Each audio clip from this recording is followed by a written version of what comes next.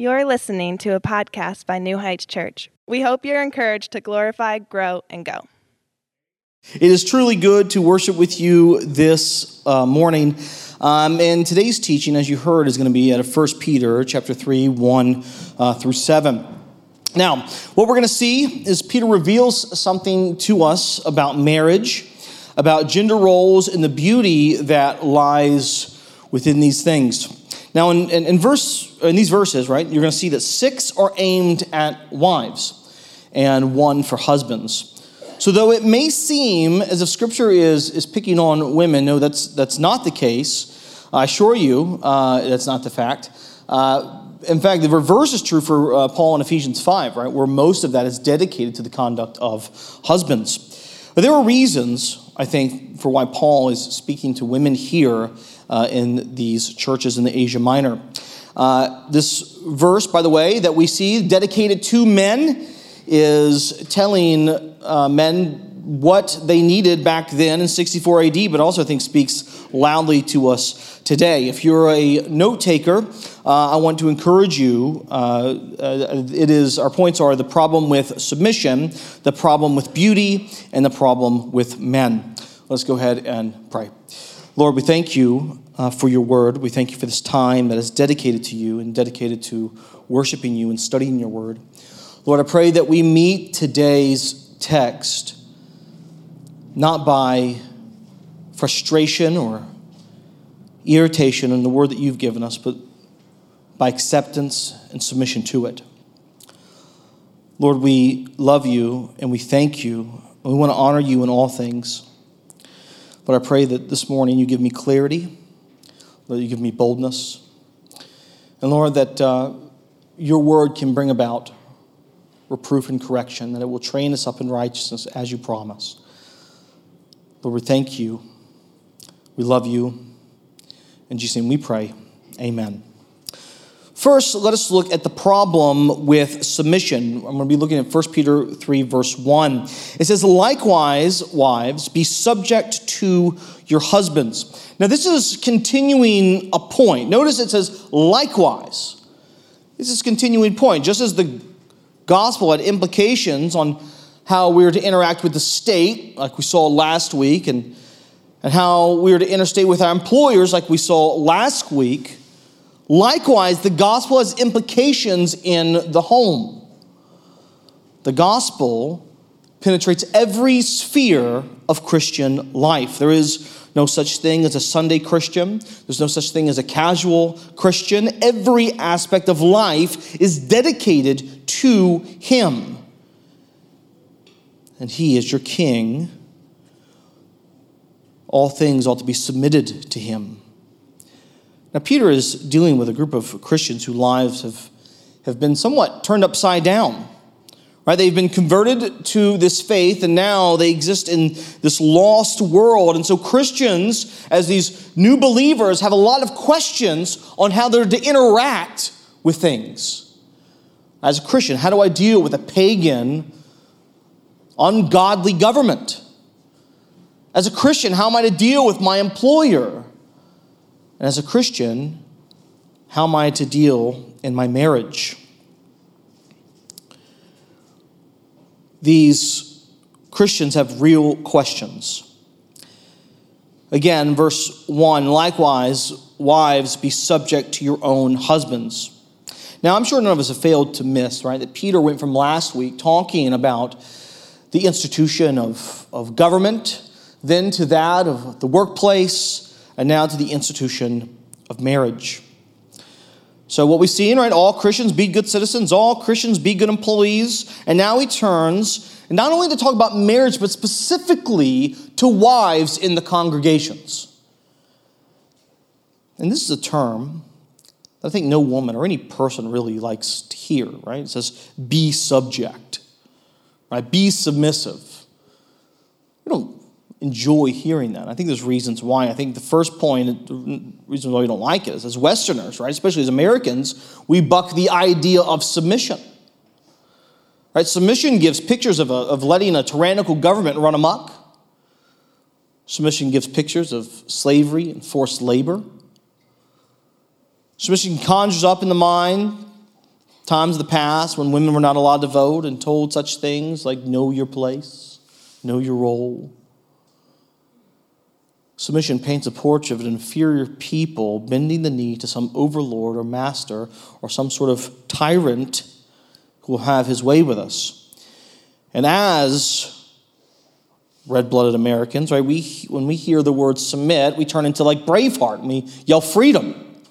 Right? For us, submission is the antithesis of liberty. And it's hard. That we have to untie ourselves from the cultural presuppositions and embrace Scripture and define its terms the way the Lord defines his terms. There have been people that have gone through great lengths to try to redefine what this passage means. It's why the pastor who read it to us prior to, why he called it a controversial passage in our time. You'll have some who say, listen, to submit doesn't mean to submit. It means something else that's easier to digest. By the way, Paul actually goes further and says, submit in all things in Ephesians 5. But the efforts of the modern pastor to water down submission have been balanced by the other side of the pendulum, the fundamentalists who degrade women and what they have to offer. I think the problem with submission is not the biblical concept, but the baggage we bring to the table when we approach such a topic. If, as a wife, being subject or being submissive to your husband is a hard thing to do, then we may be approaching it with a wrong motive or at least with a grave misunderstanding. We may be approaching submission as meaning the same thing as inferior. But what I want you to do is I want you to take our Lord Jesus Christ, the second person of the Trinity. Jesus is fully God, equal with the Father. Yet, Scripture tells us on many occasions that Christ submitted to the will of the Father. Is Christ inferior? No. Jesus is clear that he and the Father are one.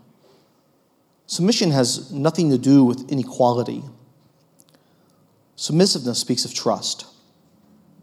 And I think the motive of submission can make the act either beautiful or terrifying. Now, we submit to people all the time, right? But submission is based on trust. I want you to think of if you were to go to a surgeon, right? You are submitting your life to a surgeon. And though we may be nervous, we trust they know what they're doing, right? We trust them with the procedure. We teach our children to submit to their teachers, and by sending them away for 8 hours a day, you are submitting to that teacher to take care of your children. If you've ever flown, you've submitted to a pilot as he thrusts thousands of pounds of metal into the sky, trusting that he will land it somehow without it blowing up. You submit your life to him,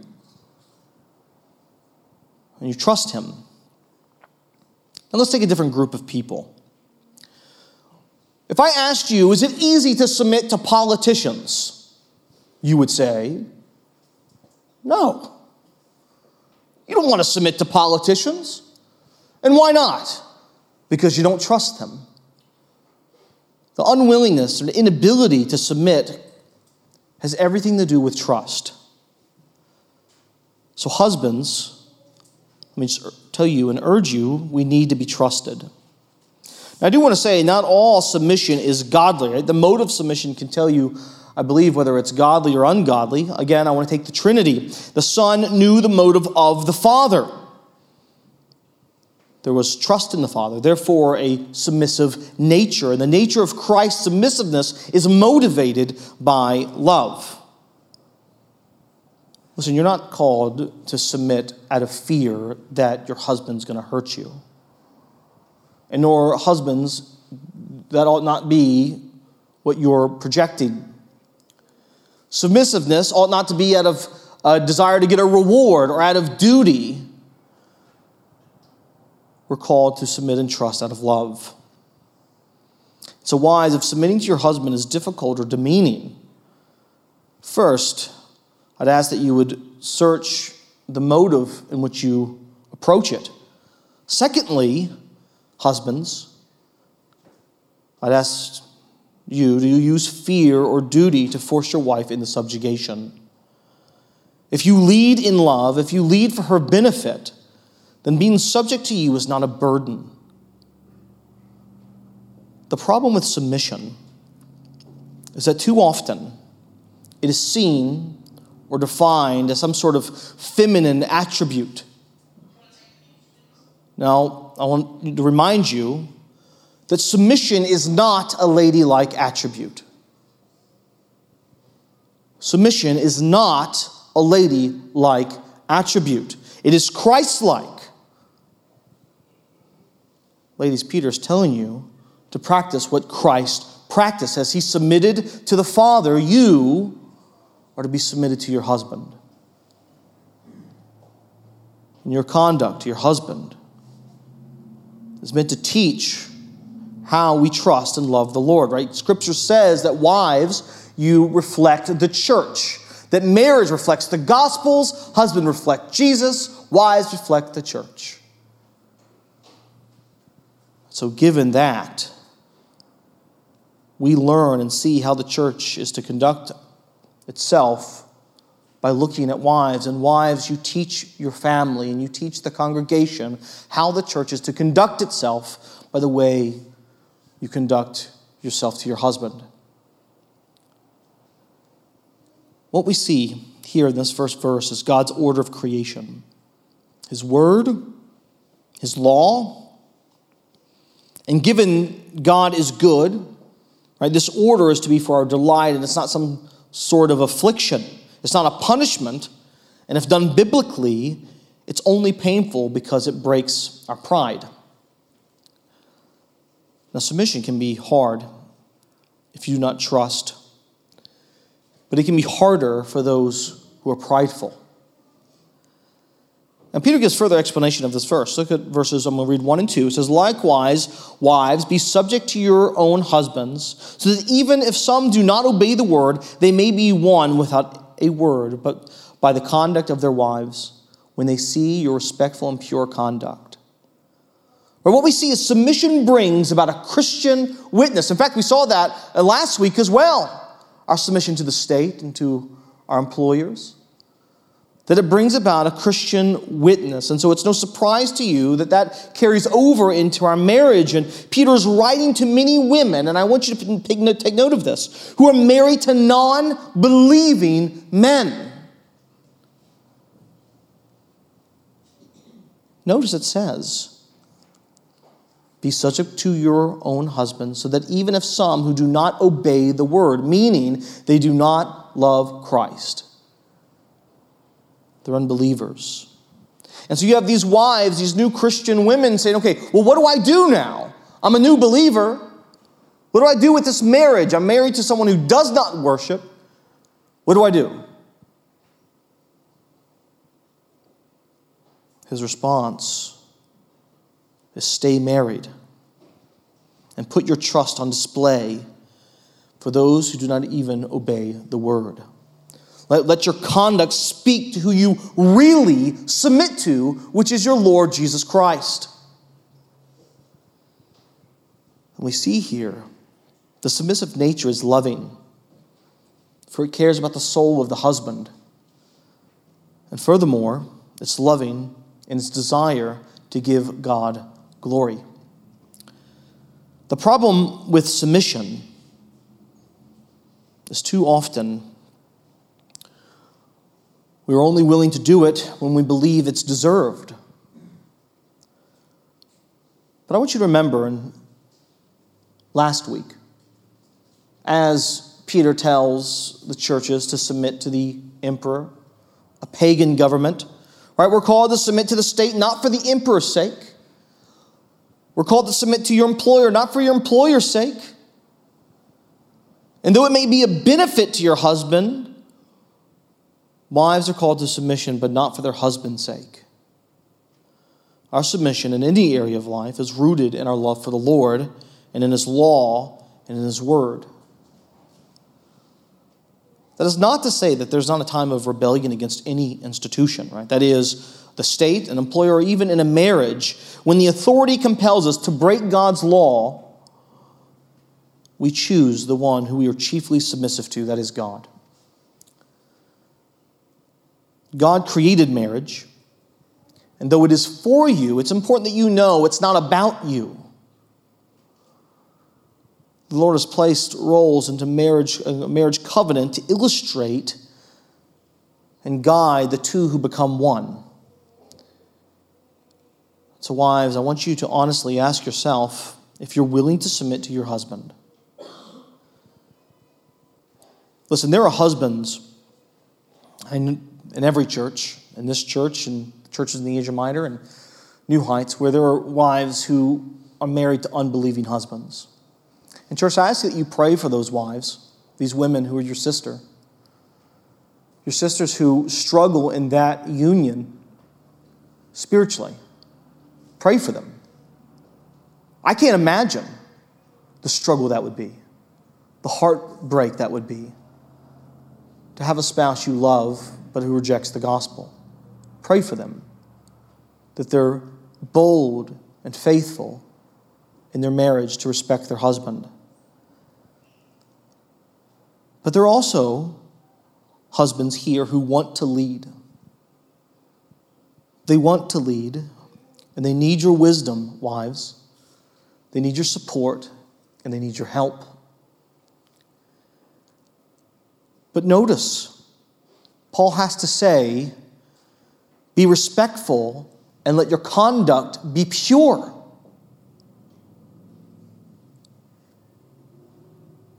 Simply put, wives, you cannot be quarrelsome. You cannot be quarrelsome in your wives or within the church. Always looking for a fight. Scripture has a lot to say about quarrelsome wives. It says it's better to live in a desert than with a quarrelsome wife. It says it's better to live on the rooftop than in the house with a quarrelsome wife. Because it's very hard to lead and lovingly care for a wife who constantly seeks to fight, who constantly seeks to be negative, and who constantly bucks the concept of being led. If that describes you as a wife, listen, I urge you to repent of that. Because again, you represent more than yourself. You represent the church, and the Lord has commanded you that your marriage ought to be a part of your worship. It's not separate from it. All of your life is on the altar, even your marriage. Next, we see the problem with beauty. It says, do not let your adorning be external, the braiding of hair, the putting on of gold jewelry, or the clothing you wear, but let your adorning be the hidden person of the heart with the imperishable beauty of a gentle and quiet spirit, which in God's sight is very precious. First, do not take this verse to mean that physical beauty is bad or not worth pursuing. Right? We ought not, because of this verse, neglect the Song of Solomon, where a wife and a husband are seeking to be beautiful and seductive for one another. A husband and a wife's physical and sexual attraction is good and godly, for He made it for us. We should strive as husbands and wives to seek to be attractive in love for one another. And so this passage in Peter, he's not talking about that. He's not telling wives that, sorry, you all got to put away the jewelry and wear a potato sack. He's not punishing husbands for valuing their wife's beauty. You ought to value your wife's beauty. What it's saying is that you're more than your physical body. Wives, you need to know you are more than your physical body. Husbands, you need to know your wife is more than a physical body. Scripture is clear. The physical beauty is good. It's a wonderful thing. But it passes. It fades. And just like beauty, wealth, the gold jewelry, it fades and it's eaten up. There's nothing wrong with being beautiful or having jewelry, looking nice. It's a good thing if we're grateful in the heart. But the problem with beauty is often we stop at our bodies and we fail to invest in an everlasting beauty found hidden in the heart, an imperishable beauty defined as gentle and a quiet spirit. This is a beauty that transcends and outlasts physical beauty. Of course, when we read this instruction for women, there are going to be some issues that some of you take with it. The words are going to jump out at you and you're going to see quiet, gentle. Well, that's sexist. That's offensive. But only if you bring the cultural baggage to the table. First, the term quiet is not a reference to speech. It's a reference to their spirit. If you saw quiet and you felt your blood pressure rise and realized the negative presumptions that you're bringing to Scripture, that it's not demanding. To have a gentle and quiet spirit does not mean a woman cannot speak or is unable to show strength or thoughtfulness. Notice it has to do with her spirit, not her mouth. At this time, Peter is writing this. There seems to be, for many women, those who are distraught and do not have a peace because of the state of their homes, especially since many of their husbands are non-believers. And Peter's simply saying, let him see a beauty that we often forget about. Let him see a beauty that will not only be with you for 20 years, but will be with you for 70. The heart that is at peace, a spirit that shows restraint, a person who is gentle and passionate with their unbelieving husbands or their hard-headed husbands or their believing husbands who are simply just struggling to lead. The gentle and quiet spirit has more to do with beautiful faith in the Lord to work out all things for our good and His glory. And just in case you dare raise sexism against Peter or levy the accusation that because, I'm a woman, I'm called to have a gentle, quiet spirit, understand that gentleness is not a ladylike quality. Gentleness is not a ladylike quality. It is a Christ-like quality. Christ Himself characterizes His nature as a gentle person and lowly of heart. 1 Peter 3, 5-6 says, "For this is how the holy women who hoped in God used to adorn themselves by submitting to their own husbands.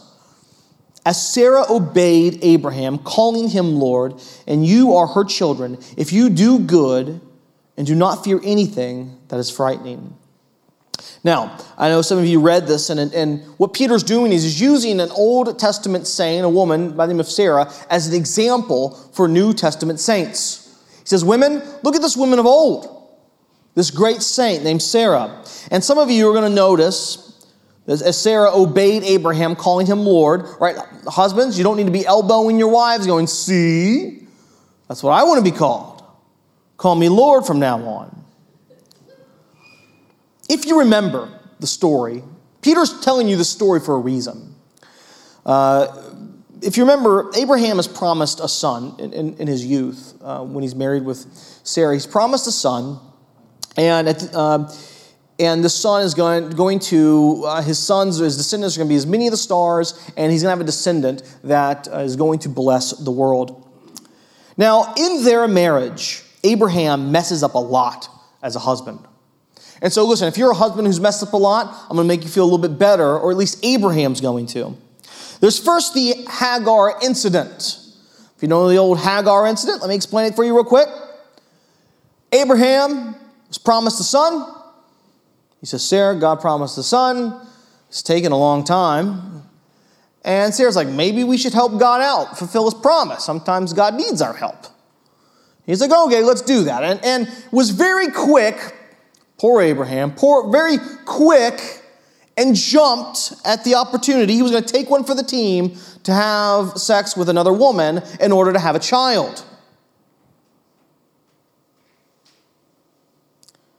Well, as all sister-wife story goes, there was a lot of jealousy, and this didn't end up too well, as Hagar and her son Ishmael were not liked by Sarah.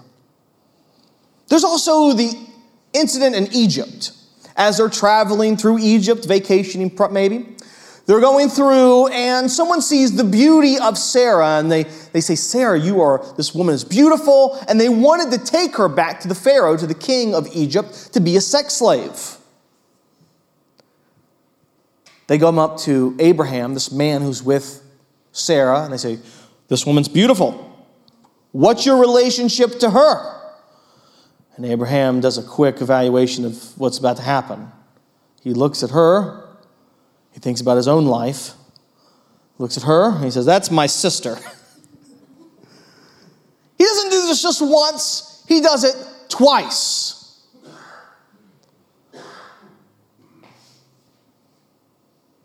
Husbands, you can always say, hey, at least I'm not Abraham, when you forget to take out the garbage. But notice, after all of that, what do we see here? That she calls her husband Lord. Even after the mess-ups, she does not hold this over her husband's head for the rest of his days. And you can only assume that he repented, and that was both shown in word and deed over time, that his repentance was real. But there's another noteworthy point about their story and really about the text that Peter's drawing from. He's quoting Genesis 18. It is when the Lord tells Abraham, you're going to get a son next year at this time. And of course, they were old by this time. And Sarah hears this news, and this is what's written in verse 12. Just show verse 12 on the screen. It says, so Sarah laughed to herself, saying, after I'm worn out and my Lord is old, shall I have pleasure? Now, why on earth is Peter quoting this odd part, this small little snippet in chapter 3? Why is he quoting Genesis 18? We see, she's laughing out of a sign of doubt of God's ability. She calls herself an exhausted old lady. And then when she mentions her Lord, her husband, she calls him old. Not real flattering. So why quote it, Peter? What I want you to notice is that when she calls her husband Lord, this isn't said out loud. Though her doubt is on display, despite all the baggage of the past, despite the crazy stress of having a child at an old age, notice the posture of her heart towards her husband. It's one thing to respect your husband in front of others, but her heart, the posture of her heart was one of respect. As she calls him Lord, as she trusts Abraham. Hard thing to do to trust Abraham after his failings, but she does.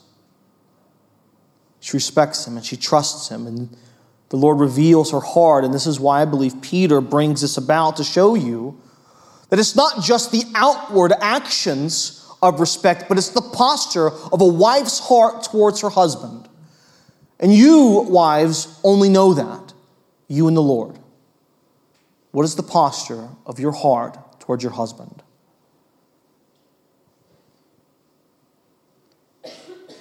The problem with the imperishable beauty is that it requires wives to adopt a ministry that seeks to honor her husband more than herself. And that's not an easy task for anyone, especially when as husbands we fail to act honorably far too often. Which leads us to our final point, the problem with men. Look at verse 7 with me.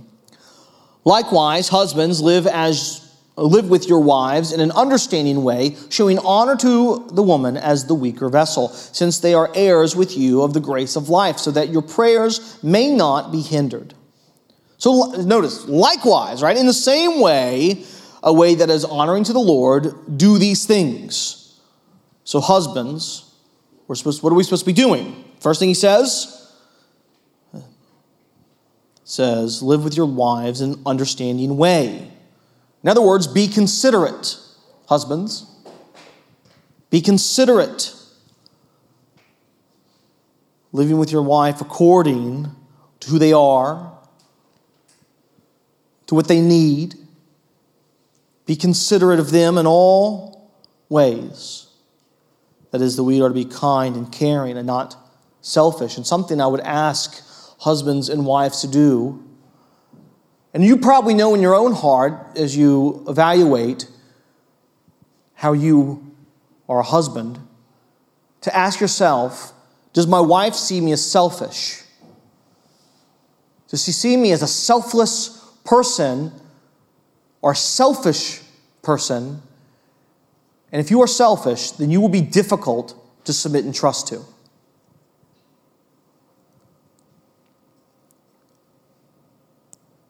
Husbands, if you are described as selfish by yourself or by your spouse, you're missing the point of what it means to be a husband. As I mentioned earlier, you, as Ephesians 5 tells us, represent Christ in the marriage covenant. You represent the one who was most selfless to the point of death.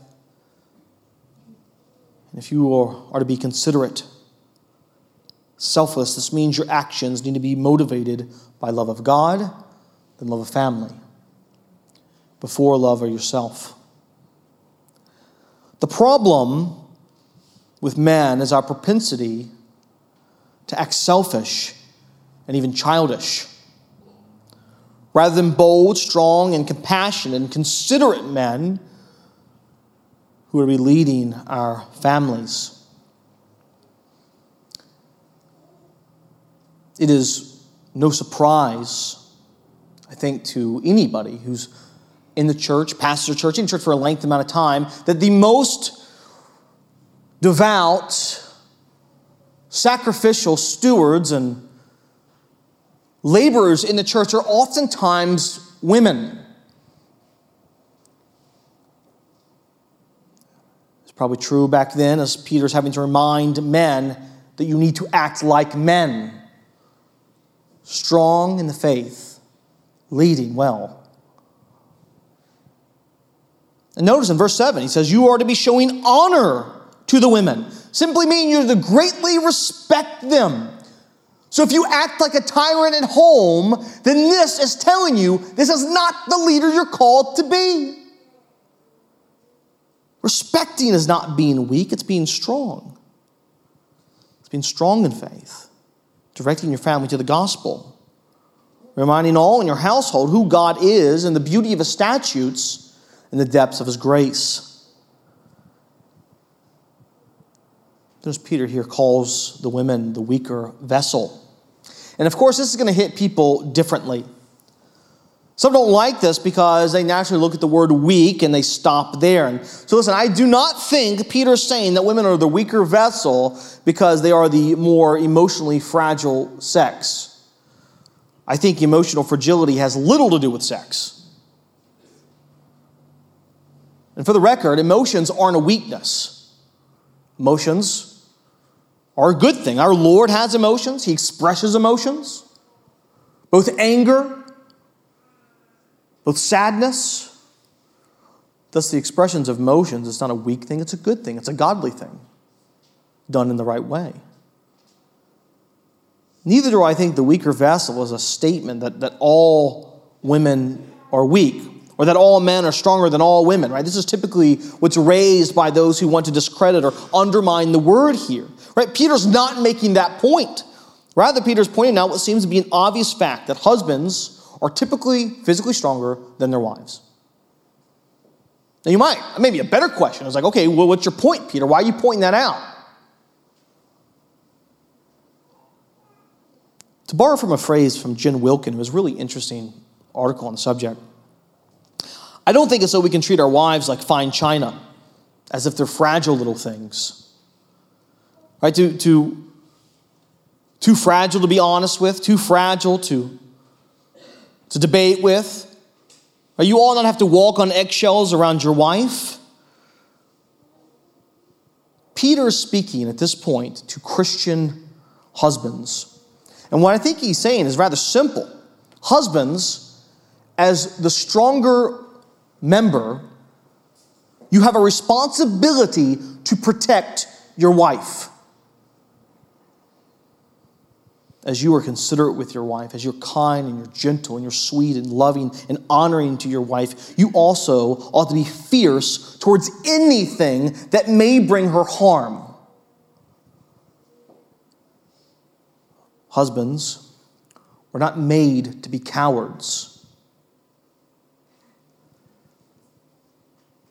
But sadly, let me be honest with you.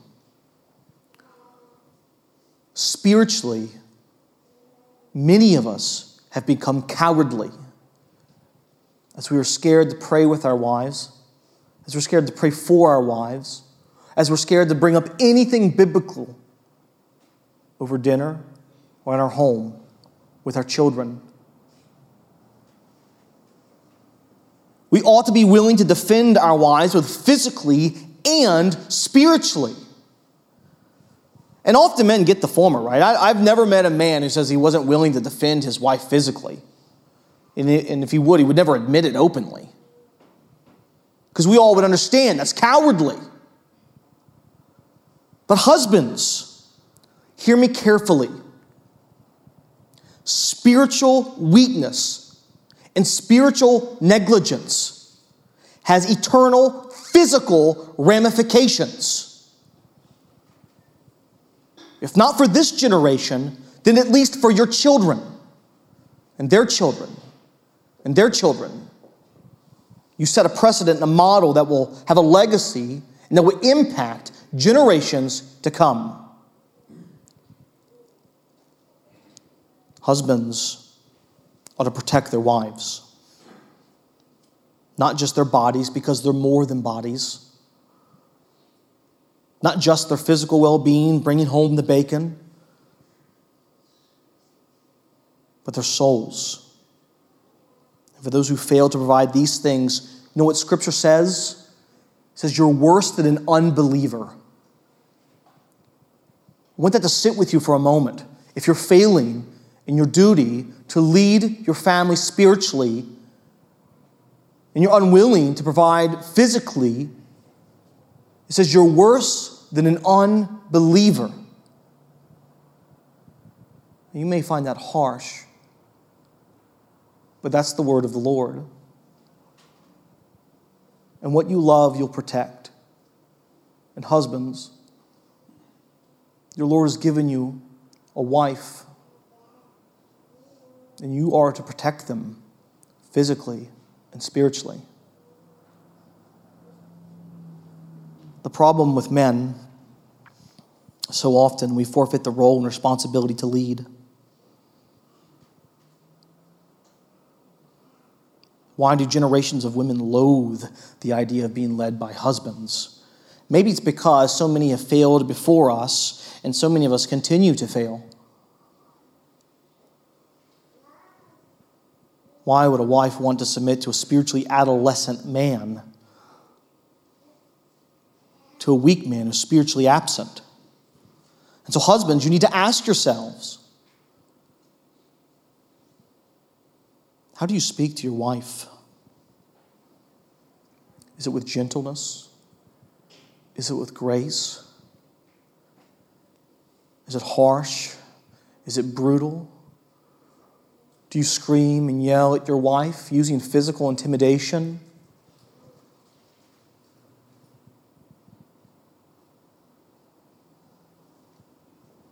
Do you use harsh words to cut her heart, name-calling, belittling, degrading?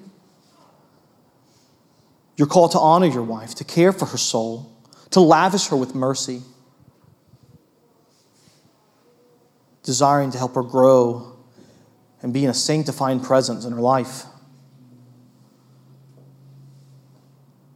Do you seek to honor her more than yourself, husbands? And I know this text has nothing to say about parents or fatherhood, so this is for free. But you cannot be a spiritually absent father and be a good husband. I want to say it again. You cannot be a spiritually absent father and be a good husband.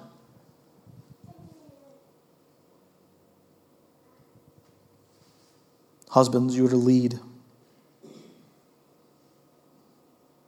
pointing them to the gospel. Peter goes so far to remind these husbands why they ought to be considerate, why they ought to honor, why they ought to be strong and faithful husbands. And notice, it's not happy wife is a happy life. That is selfish. That's sinful. And if that is the desire of your heart, then repent of that.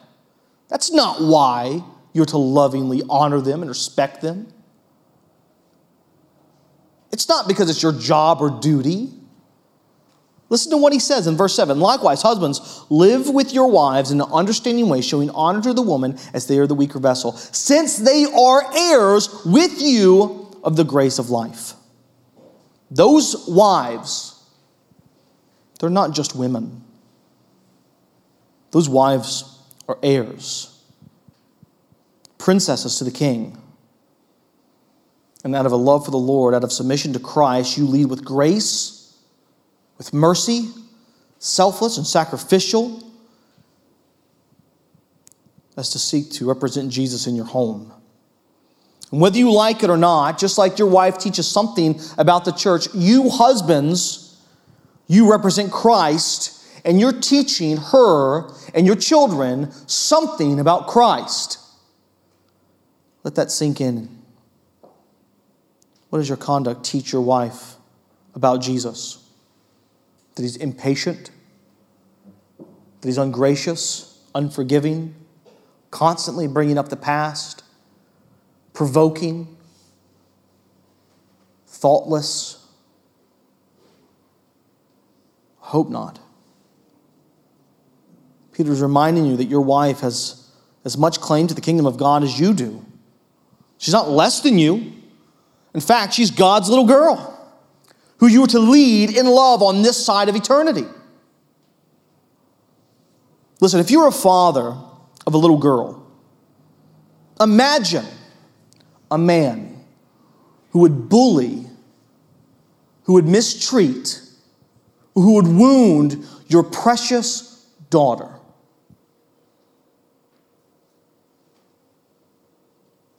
What would you do to such a man?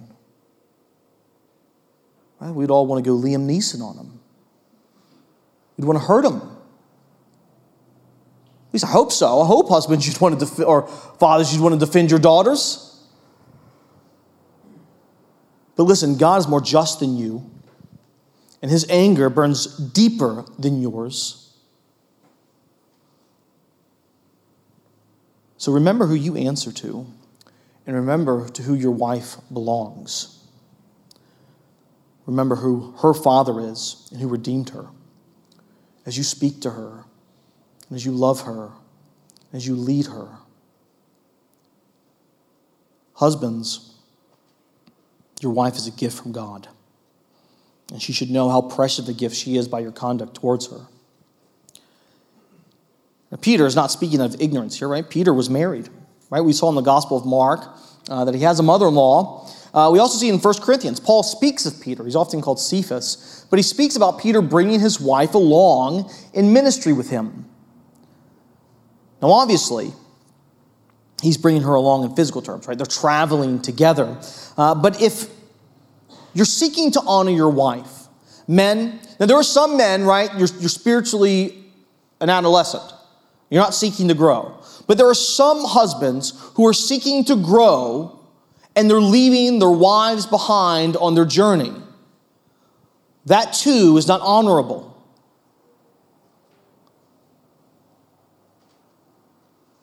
If you were to honor them, we are striving and fostering a home where a beautiful faith can develop. If we are to honor them, we are leading in a way that submission is not soul-crushing, but edifying, drawing them nearer to Christ, washing them in the water of the Word. If you're married, I ask you to reflect on these passages now, but also in private throughout the week. I was asked that you would have serious conversation with your spouses,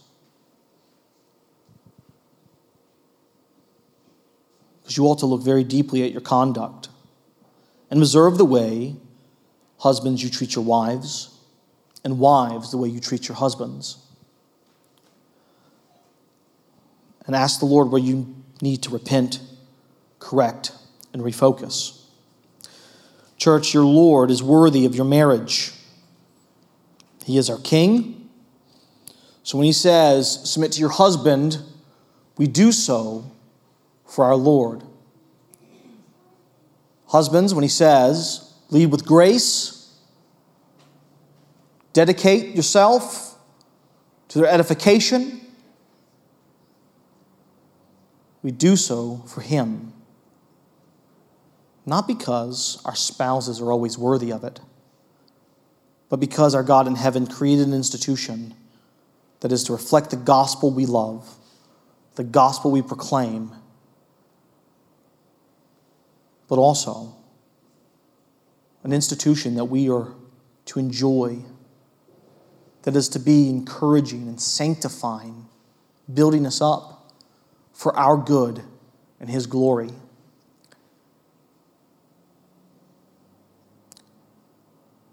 Church, my prayer is that your marriage can be just that, a sanctifying, encouraging institution, but that it can also be a great witness as it's used to disciple other Christians and as it's used to display the gospel to the lost. May that be our prayer. We hope you enjoyed the podcast. To learn more about New Heights Church or a relationship with Christ, please visit our website at www.newheightswv.com.